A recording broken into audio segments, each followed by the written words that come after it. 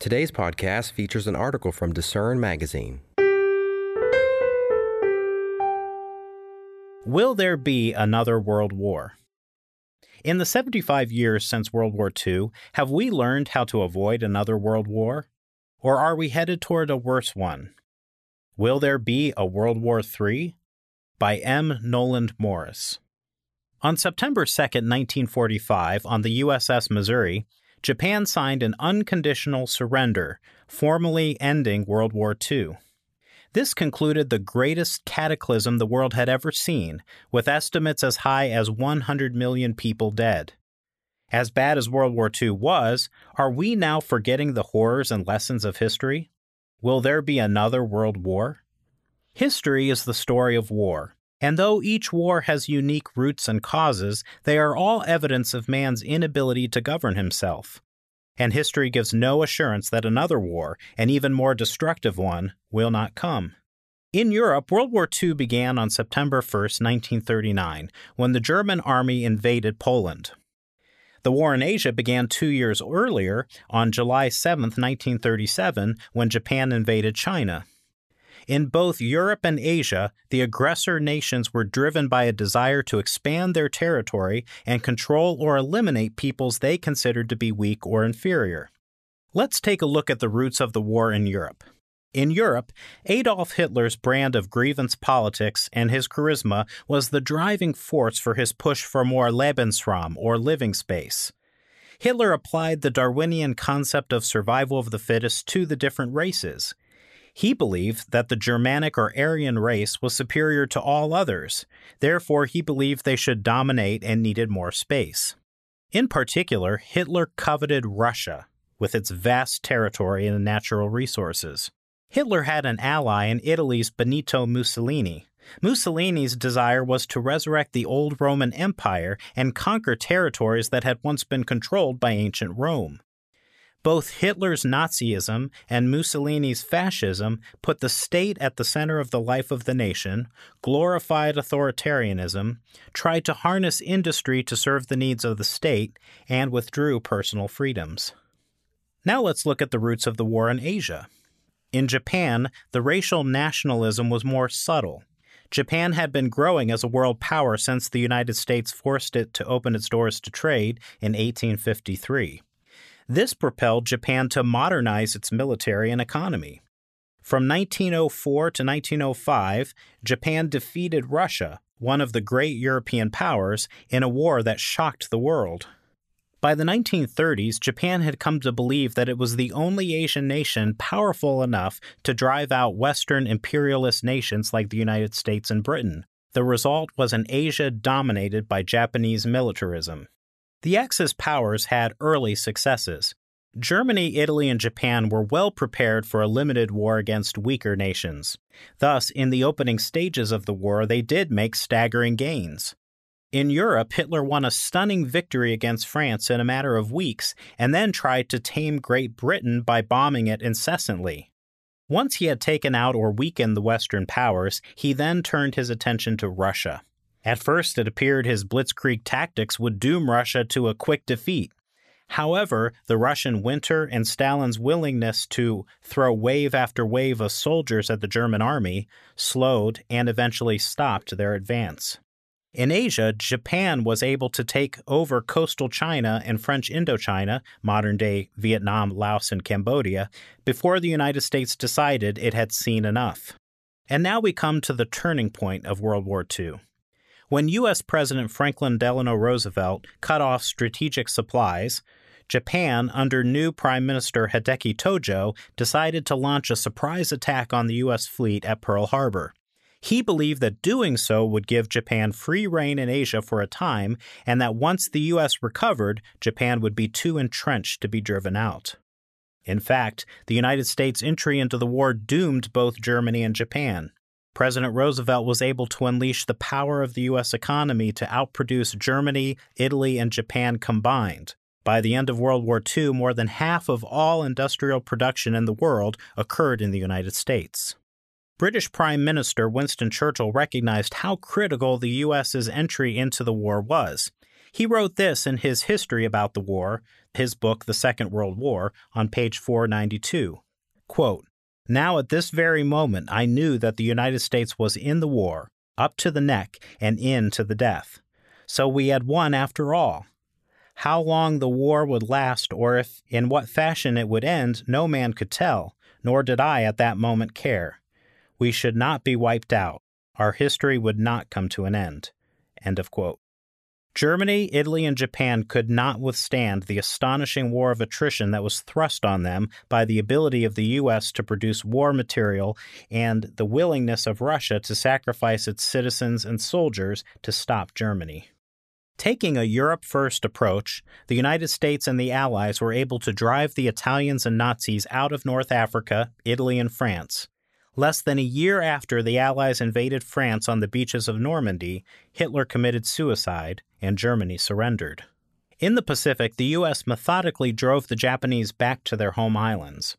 Because the Japanese inflicted such high casualties on the United States forces with their suicide attacks, the U.S. decided to unleash the frighteningly deadly new atomic bomb on Hiroshima and Nagasaki to avoid the casualties of an invasion. Such weapons of mass destruction forever changed the nature of war and introduced the specter of human annihilation. Finally, on September 2, 1945, Japan signed the unconditional surrender to end World War II. But the world was decimated. Tens of millions were dead. Infrastructure in much of the world lay in shambles. Economies were barely functioning in many parts of Asia and Europe. And more than 6 million Jews, Gypsies, and others had been systematically murdered. World War II was a cataclysm unlike anything that had ever happened before in human history.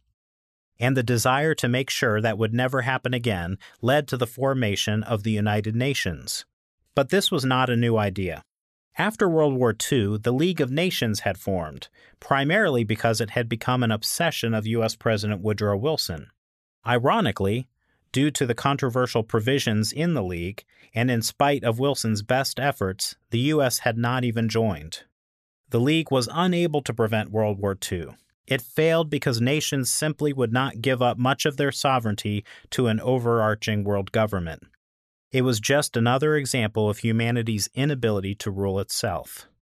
Nevertheless, another attempt was made, and in April 1945, the United Nations was organized in San Francisco, California.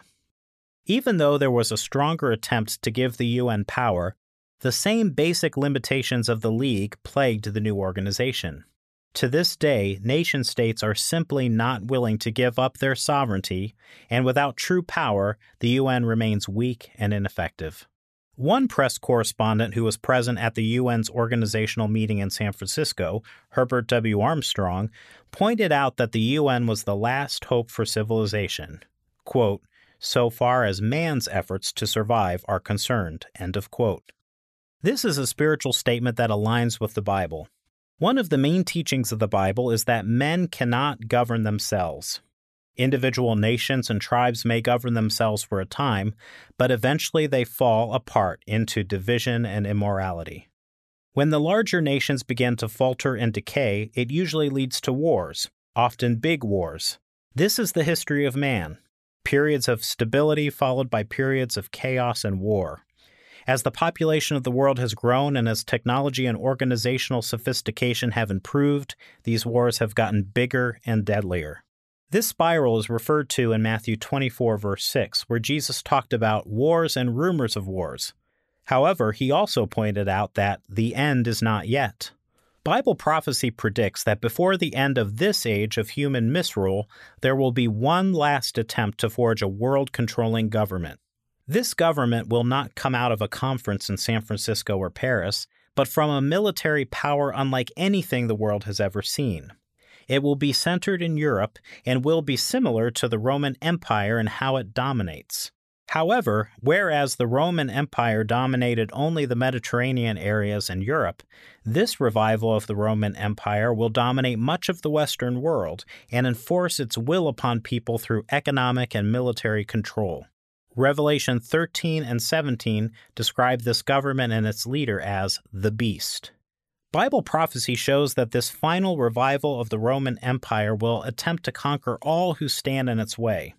It will conquer and take captive the modern descendants of the birthright tribes of Israel during what the Bible calls the time of Jacob's trouble.